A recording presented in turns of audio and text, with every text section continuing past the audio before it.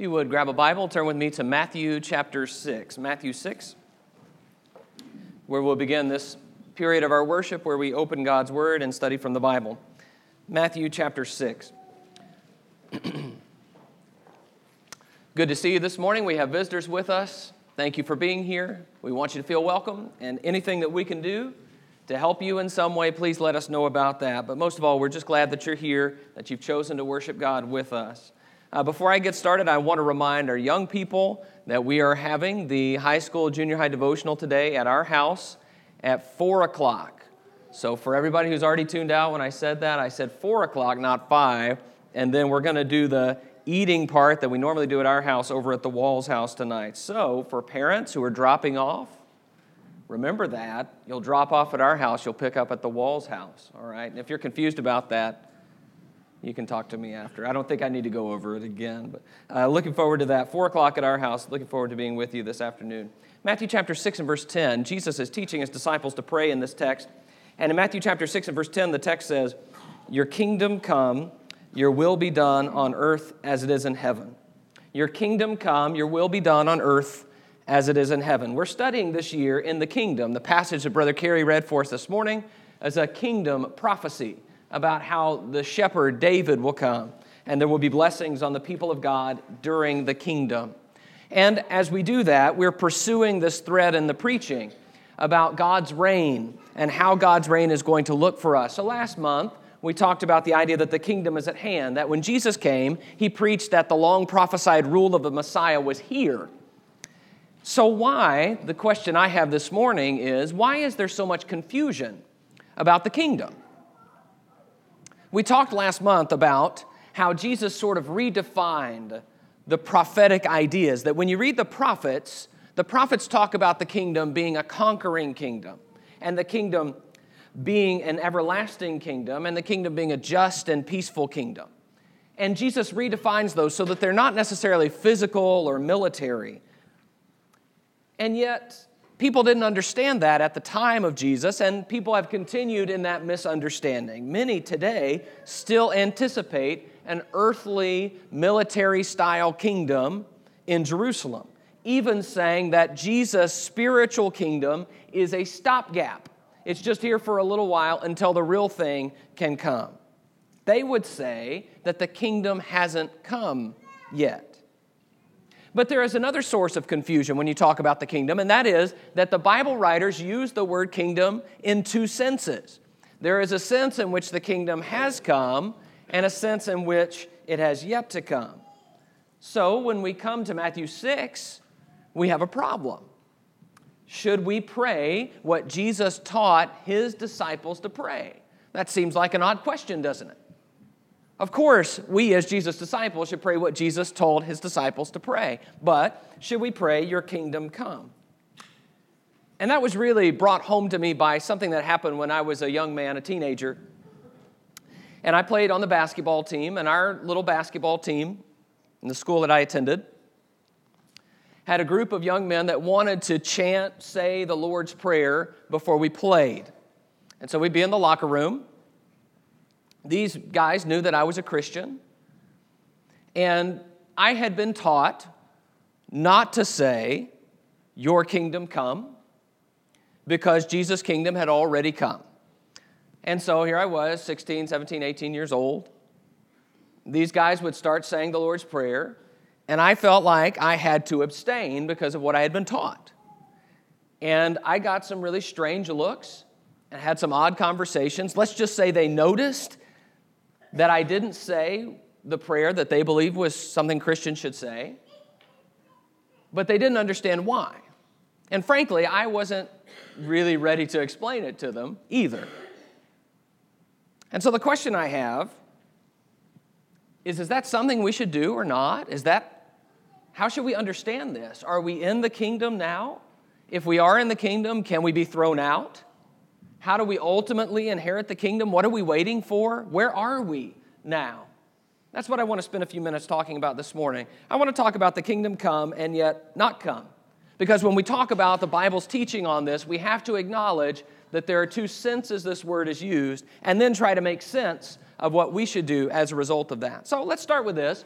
The kingdom has come, and yet the kingdom has not come. Let's go to Matthew chapter 12.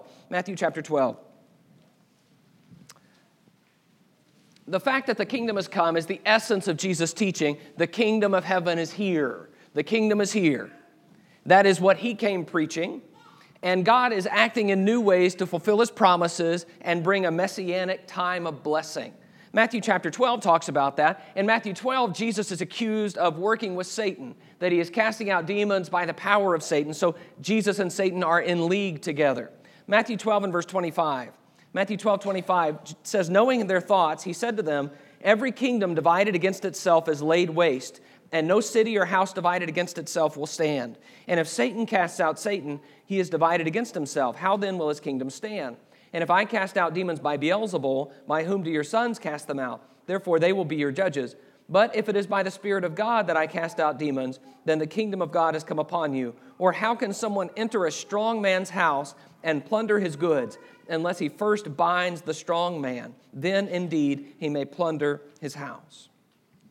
So he says if Satan's kingdom is divided the way you're suggesting, where I'm working for Satan and I'm bossing around and removing other minions of Satan, then it's not going to stand long. But he says there's something else to consider.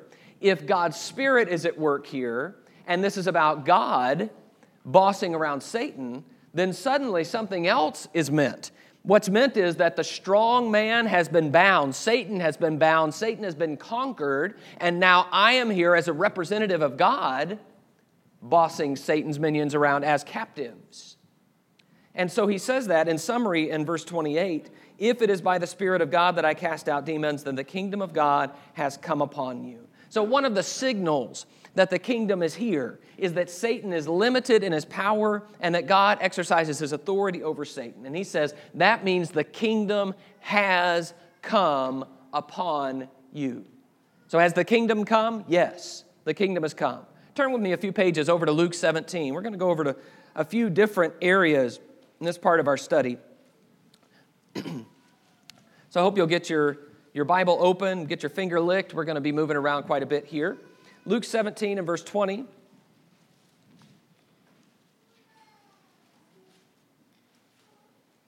Luke 17 and verse 20, being asked by the Pharisees when the kingdom of God would come, he answered them, the kingdom of God is not coming in ways that can be observed, nor will they say, look, here it is, or there, for behold, the kingdom of God is in the midst of you. So they asked the question, when will the kingdom come? When? It's a time question, which is really what we're focused on this morning. When will the kingdom come? And Jesus does not answer them directly. In fact, you'll notice, we'll look at another passage in a moment, Jesus has a habit of not answering this question directly. Instead, what he says is, this is something that you're looking for in the wrong ways. He says in verse 20, the kingdom of God is not coming in ways that can be observed, nor will they say, look, here it is, or there, for behold, the kingdom of God is in the midst of you. So it's not coming in ways, he says, that you're going to be able to look at and point at and say, look, there's the kingdom, there's the kingdom. Instead, it's going to be something that works in a different way than you're expecting. He says the kingdom of God is in the midst of you, or your version might say within you. Now, there is great controversy about just what exactly Jesus means when he says the kingdom of God is within you or in your midst.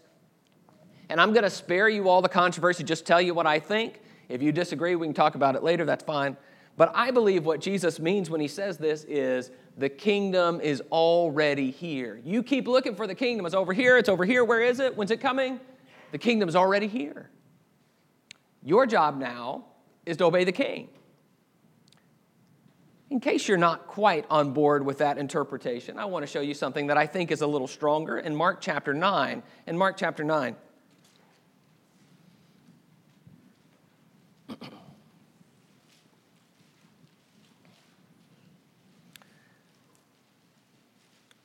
Mark chapter 9 and verse 1. Mark 9 and verse 1. And he said to them, Mark 9 and verse 1, truly I say to you, there are some standing here who will not taste death until they see the kingdom of God after it has come with power. So Jesus gives a very specific time marker here. There are some standing here who will not taste death until the kingdom has come with power. They will see the kingdom come with power. So the same thing Jesus said to his disciples, pray your kingdom come, he says, now the kingdom will come and some of you will see it. Now the implication, of course, is that some were going to die before they saw it. But it is a fixed time marker. Those people would have to be alive. And so he is saying this is going to happen soon. And there is really not any way to spin this. If the kingdom did not come in the lifetime of the people Jesus is speaking to, then his words are not true. We've got a big problem if Jesus is making prophecies that don't come true.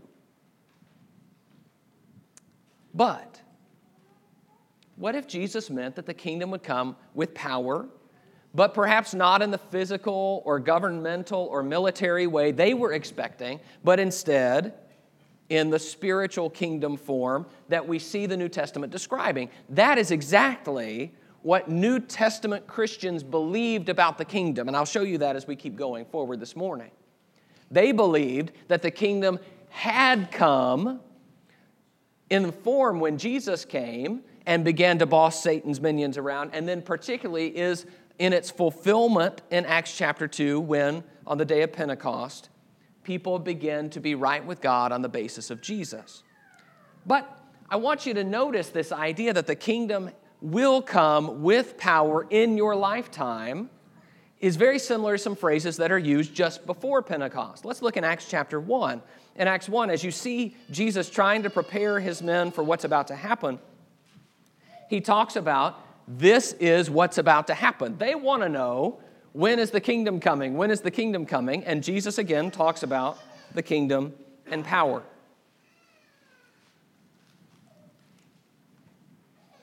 In Acts chapter 1 and verse 3, Acts 1 and verse 3, it says, he presented himself alive to them after his suffering by many proofs, appearing to them during 40 days and speaking about the kingdom of God. He is teaching them and talking about the kingdom. Now, I wish we knew what exactly he was saying and all the text of that, but we can at least get the gist of it from what we read in the book of Acts. So he tells them to wait in Jerusalem, and then in verse 6, when they had come together, they asked him, Lord, will you at this time restore the kingdom to Israel? So a direct question, what's about to happen, Jesus? Are we about to see the kingdom? Verse 7, he said to them, it's not for you to know times or seasons that the Father has fixed by his own authority, but you will receive power when the Holy Spirit has come upon you, and you will be my witnesses in Jerusalem and in all Judea and Samaria and to the end of the earth. So you notice that same pattern. They ask him a direct question about timing, and Jesus again is a little bit evasive. He says, no, that's not what we're talking about now. We're not talking about, will I restore the kingdom now? What we're talking about is, you're going to receive power. Some of you standing here, remember Mark 9, will see the kingdom of God come with power. And now he promises power. And so in Acts chapter 2, we have the Holy Spirit coming on the apostles. We have the Holy Spirit empowering them. In Acts chapter 2, we have 3,000 people baptized for the remission of their sins, becoming the first local church. And then as the disciples go out preaching that message about Jesus and about the death, burial, resurrection, and ascension of Jesus, do you know what they call it? They call it the good news of the kingdom of God. Let me show you that. Acts chapter 8 and verse 12, when they believed Philip as he preached good news about the kingdom of God and the name of Jesus Christ, they were baptized, both men and women. So you see, it's kind of a code word for the gospel, right? The good news about the kingdom is the same as the good news that Jesus has come, or the good news about the atoning sacrifice, whatever you want to say. It's the same idea. It's just another way to describe the gospel, to say it's good news about the kingdom. Now, what would that good news be? Would it be that the kingdom hasn't come yet? Or would it be instead that the kingdom has come the way Jesus said it would in their lifetimes? Acts 19 and verse 8, he entered the synagogue for 3 months, spoke boldly, reasoning and persuading them about the kingdom of God. Acts 20:25, now behold, I know that none of you among whom I have gone about proclaiming the kingdom will see my face again. Acts 28:23, when they had appointed a day for him, they came to him at his lodging in greater numbers. From morning till evening, he expounded to them, testifying to the kingdom of God and trying to convince them about Jesus from both the law of Moses and from the prophets. Those last 3 passages are all talking about Paul and how Paul had gone around preaching about the kingdom. And even now at the end of the book, he is still talking about the kingdom with the Jews. So, the kingdom has come. The message of salvation is the message of the kingdom. That is the good news about the kingdom and the name of Jesus. But the kingdom has not yet come. Let's go to Matthew chapter 8. There is also this sense that Jesus and many of the New Testament writers talk about the kingdom as something that is a future reality that we do not yet see. Matthew chapter 8, beginning in verse 11. Matthew 8 and verse 11. After Jesus observes the faith of this centurion who is a Roman, he is not a Jew. It says in Matthew 8 and verse 11, I tell you, many will come from east and west and recline at table with Abraham, Isaac, and Jacob in the kingdom of heaven, while the sons of the kingdom will be thrown into the outer darkness. In that place there will be weeping and gnashing of teeth. Now I want you to notice there are a lot of wills here. This is a future vision of what's going to happen in the kingdom. He is not talking about this happens now. He is saying this will happen. Many will come, many will sit down and eat with Abraham, Isaac, and Jacob, and many will be cast out who they thought would not be cast out. So, when we talk about the kingdom not yet come, here's the way I want us to think about it from this passage. What Jesus describes is a time when the kingdom is going to expand. Many will come from east and west. So you have expansion where more and more people come into the kingdom.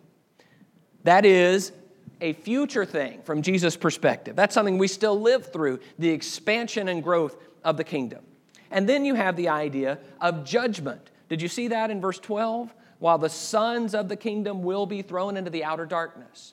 So part of the future fulfillment of the kingdom is going to have to do with people being judged as worthy or unworthy of placement in the kingdom. And then there is also the idea of enjoyment that is yet to come in the kingdom. Many will recline at table with Abraham, Isaac, and Jacob in the kingdom of God. That's what we're going for. We want to be in the kingdom because someday we're going to enjoy the blessings and favor of God. And I don't even know all that this entails, to sit down and eat at a banquet with Abraham, Isaac, and Jacob. But I know I want to be there. And that's part of what Jesus is saying. Have the vision for the kingdom as it someday will be fulfilled. So, expansion and judgment and enjoyment. The kingdom hasn't come yet. Those things haven't happened yet. Some of them are in the process of happening, but they are certainly not complete. And so Jesus says, look forward. In fact, one of Jesus' most prominent teachings, if you were to analyze the teachings of Jesus, you will find this over and over again, that people who think they are in the kingdom or think they will be in the kingdom find out to their surprise and dismay that they are not in the kingdom. Jesus says it over and over again. And it is a warning to us not to assume that because the kingdom has come in a sense that we're going to ultimately be in the kingdom without us having to actually obey God. Jesus says this, Matthew 25:34. We studied this passage last week, actually. Then the king will say to those on his right, come, you who are blessed by my Father, inherit the kingdom prepared for you from the foundation of the world. This speaks to a future judgment, and one of the rewards is inherit the kingdom. Inherit the kingdom. We're going to see that phrase a lot through the course of our study this morning, but the idea is at a future time, you will finally inherit what now you are laying a claim to when the kingdom comes. Or Paul says, I charge you, talking to Timothy, in the presence of God and of Christ Jesus, who is to judge the living and the dead, and by his appearing and his kingdom. That there is a sense in which the kingdom is yet to come, and when Jesus comes back in his appearing and he judges, then that kingdom will be fulfilled. So, here is my point. We have the clear teaching that the kingdom has come, and yet we also have the clear teaching that there are aspects of the kingdom that have yet to be fulfilled or consummated. So the kingdom has come, and yet the kingdom has not come.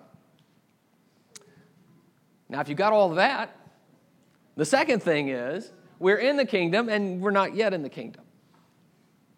So as the New Testament writers express themselves about who is in the kingdom, now you have the issue, are we in or are we out? And then there is the sense that we're in, and yet someday we will finally be in. So let's look at a few passages about this. Let's look in Colossians 1. Colossians chapter 1. Let's just talk about the idea that we are in the kingdom now.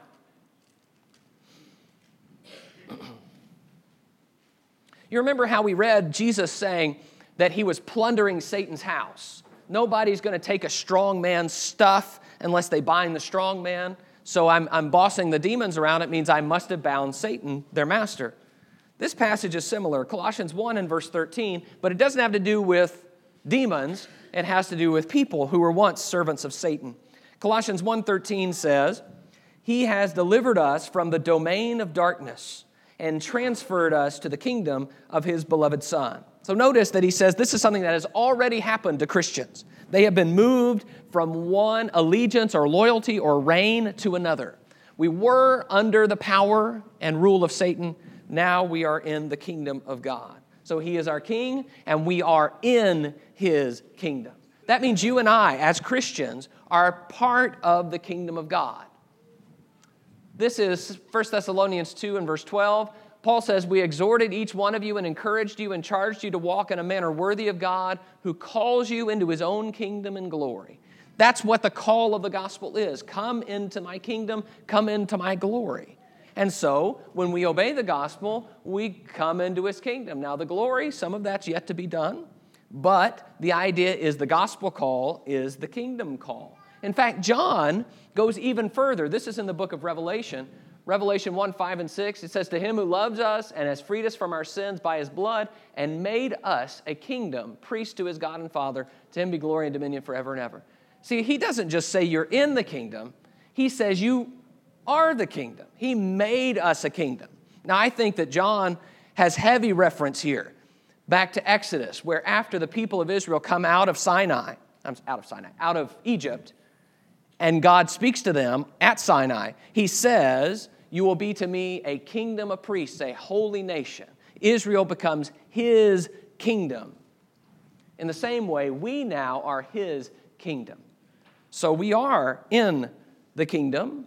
You might even say, accurately, we are the kingdom. But there is another sense in which we are not yet in the kingdom. So let's talk about that for a moment. Let's look in Matthew 7 and verse 21. Matthew 7 and verse 21.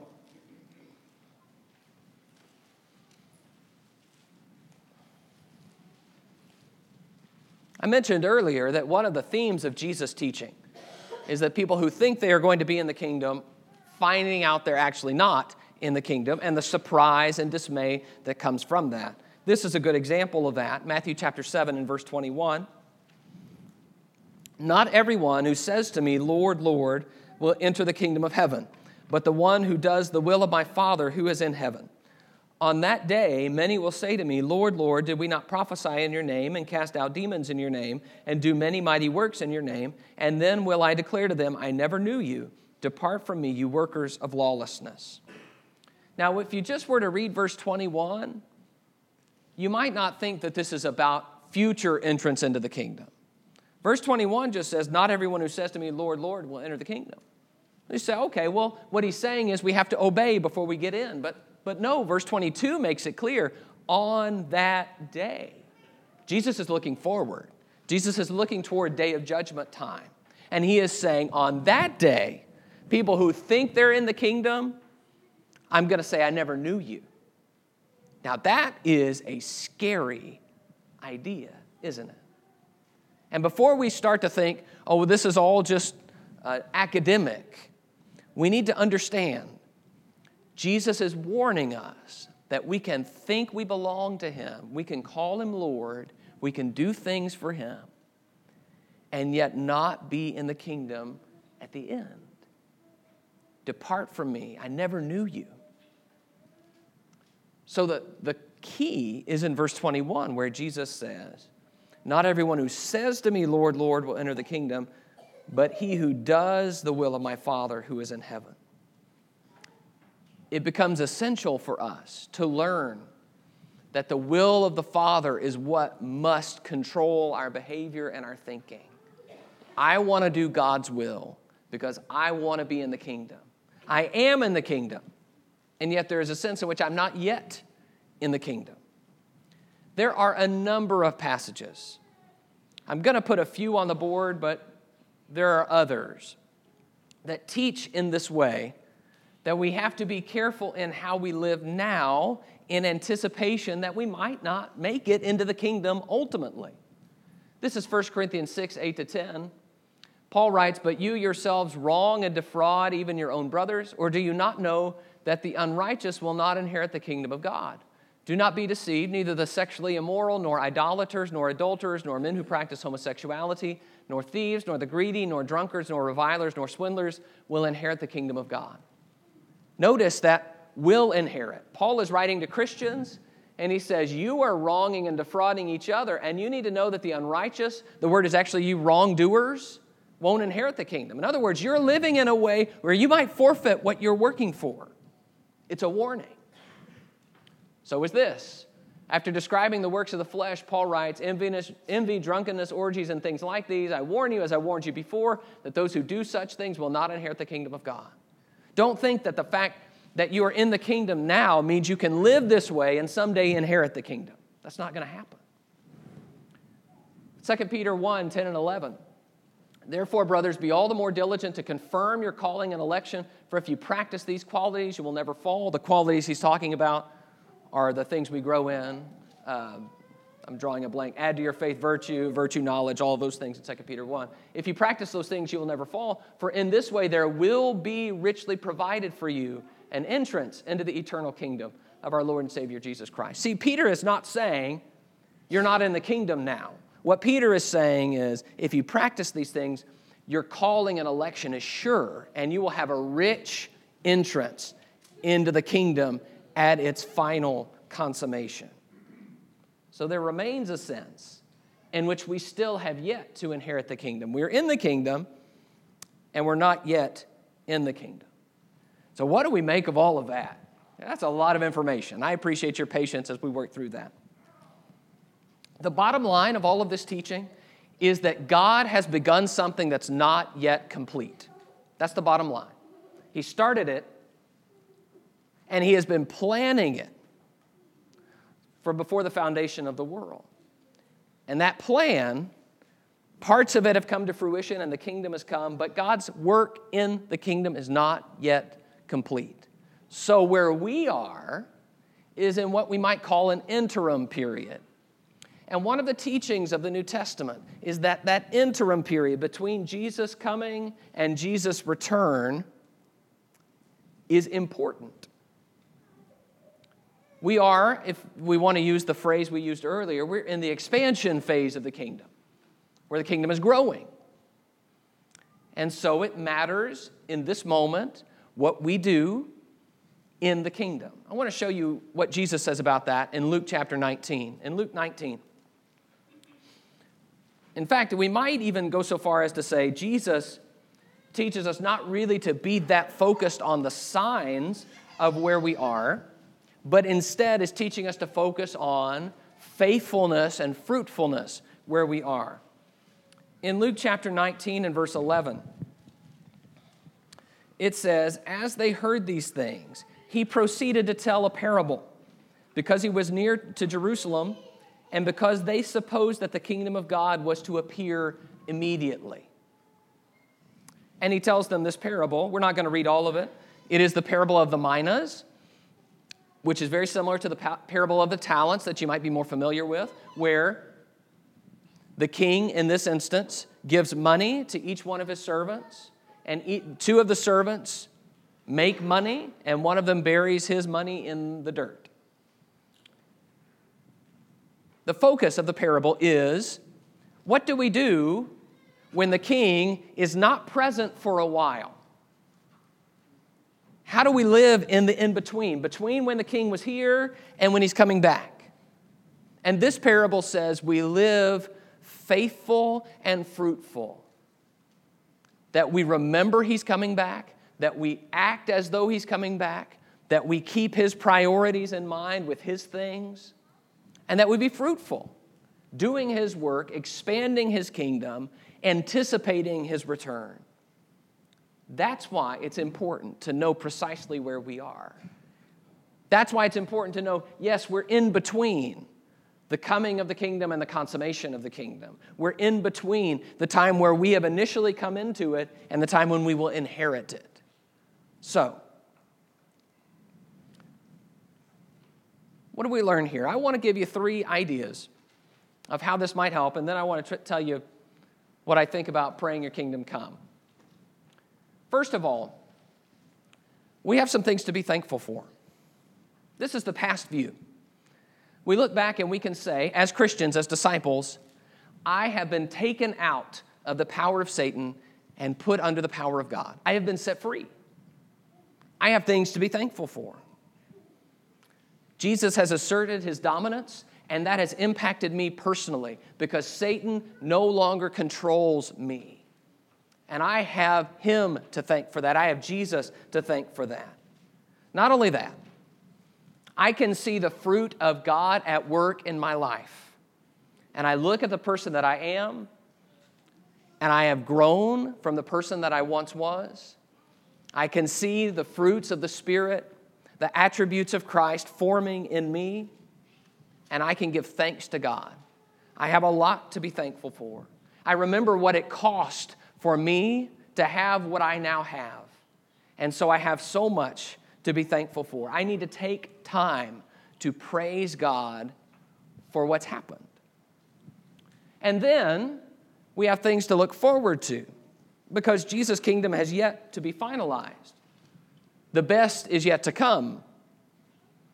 Jesus is coming back, and as we've said, there will be judgment then. But there will also be vindication. There will be rejoicing. There will be transition to a better existence. There will be the elimination of death. There will be the end of sorrow, no more tears. And there will be joy.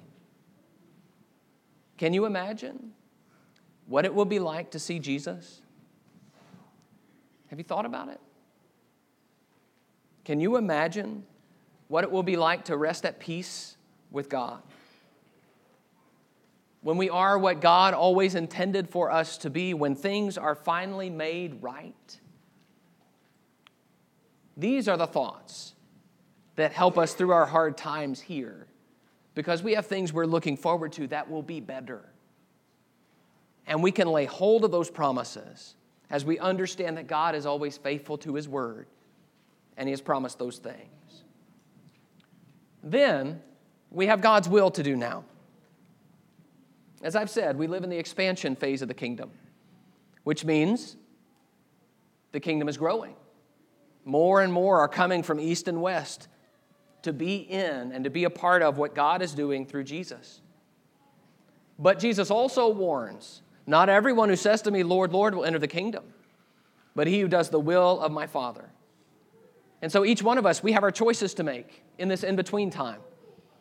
We have choices to make in our homes, with our families. I have choices to make about how I'm going to treat my wife and children. I have choices to make about whether or not I'm going to discipline myself. I have choices to make about whether or not I'm going to speak about Jesus. Whether or not I'm going to be ashamed by my association with Him and the things that He's taught. And those choices are not just going to impact me, they also impact others and their entrance into the kingdom. And they impact the spread of the kingdom. And that takes me back to Matthew 6, where we started. So can we pray that phrase Jesus taught His disciples to pray? Your kingdom come, your will be done on earth as it is in heaven. Now, I certainly want God's will to be done on earth the way it's done in heaven. That should be the desire of all Christians. But I have come to the conclusion that I can pray, your kingdom come, for several reasons. Now, first of all, when I pray that phrase or that idea, I do not mean that Jesus' kingdom has not yet come. I don't mean come establish your kingdom. Because as we've seen, that's not what the Bible teaches about the kingdom. But I do pray it in the sense that God's kingdom still has not fully come, has not fully been consummated. And I can pray it in the sense that I want the kingdom of God to spread and come into the hearts of more and more people. I want God's kingdom to continue to come. And I can also pray it in the sense that the next steps of God's kingdom, I want God to continue the work. In the same way that New Testament Christians prayed, O Lord, come, Maranatha. So we pray, your kingdom come, because we anticipate the time when those next stages of what God has planned for the world and for us will finally come to fruition, when God will make all things new. So I have no trouble praying that. You might disagree. We can talk about that and we can still be friends. But the kingdom has come and yet not come. My point, and what I want you to take away, is that I want us to be in sync with what God is doing. God is at work in our world, and He has been at work long before we were born. And now we can enter into that work. And in our daily lives, in our interactions with others, we can be a part of God's work. We can be a part of God's kingdom, and we can usher in what's next. And I want to ask God to involve me in the unfolding of His plan. Would you pray with me about that? Our God, we thank You so much for the time that we've been able to have, that You've granted to us to study from Your Word. We're thankful for Your Word that is a guide to us. We're thankful that You've revealed it and preserved it for us. We're thankful, Father, for the unfolding of the kingdom and the message of the kingdom that we've been studying, that we're working through this year. And Father, I pray that You will help us as we study these things and think about the work You're doing, to trust You, to be thankful to You for all that You've done for us, and to want to serve You in our daily lives. I pray that You'll help us to have the confidence that comes from knowing that You're behind us. I pray that You'll help us to do Your will, and that we can, in our little way, have Your will be done on earth as it is in heaven. And I pray, Father, that in this local church, to the greatest extent we can have Your will be done on earth as it is in heaven. And I pray, Father, that You will give us courage and boldness as we face down a world that does not know You or care about Your things, that we will continue to do Your work, and that Your will be done on earth as it is in heaven. Father, we thank You so much for the blessing of salvation that we have in Jesus, for the hope of eternal life that we have through Him. And we pray that You'll sustain us, Father, through the tasks that we have on earth as we look forward to that time when we'll be with You forever. In Jesus' name we pray. Amen. Might be someone here this morning who needs to respond to the gospel. We want you to know that we would love nothing more than for you to begin your life in following Jesus, a new life, a change in life where you can move from the domain of Satan, who you've served because of your sin, and become a servant of Jesus, a follower of Jesus, a part of God's kingdom. And if you're ready to make that step, to have your sins washed away by His blood, if you're ready to be baptized into Christ, we'd love nothing more than to help you. Please come to the front right now as we stand and sing to encourage you.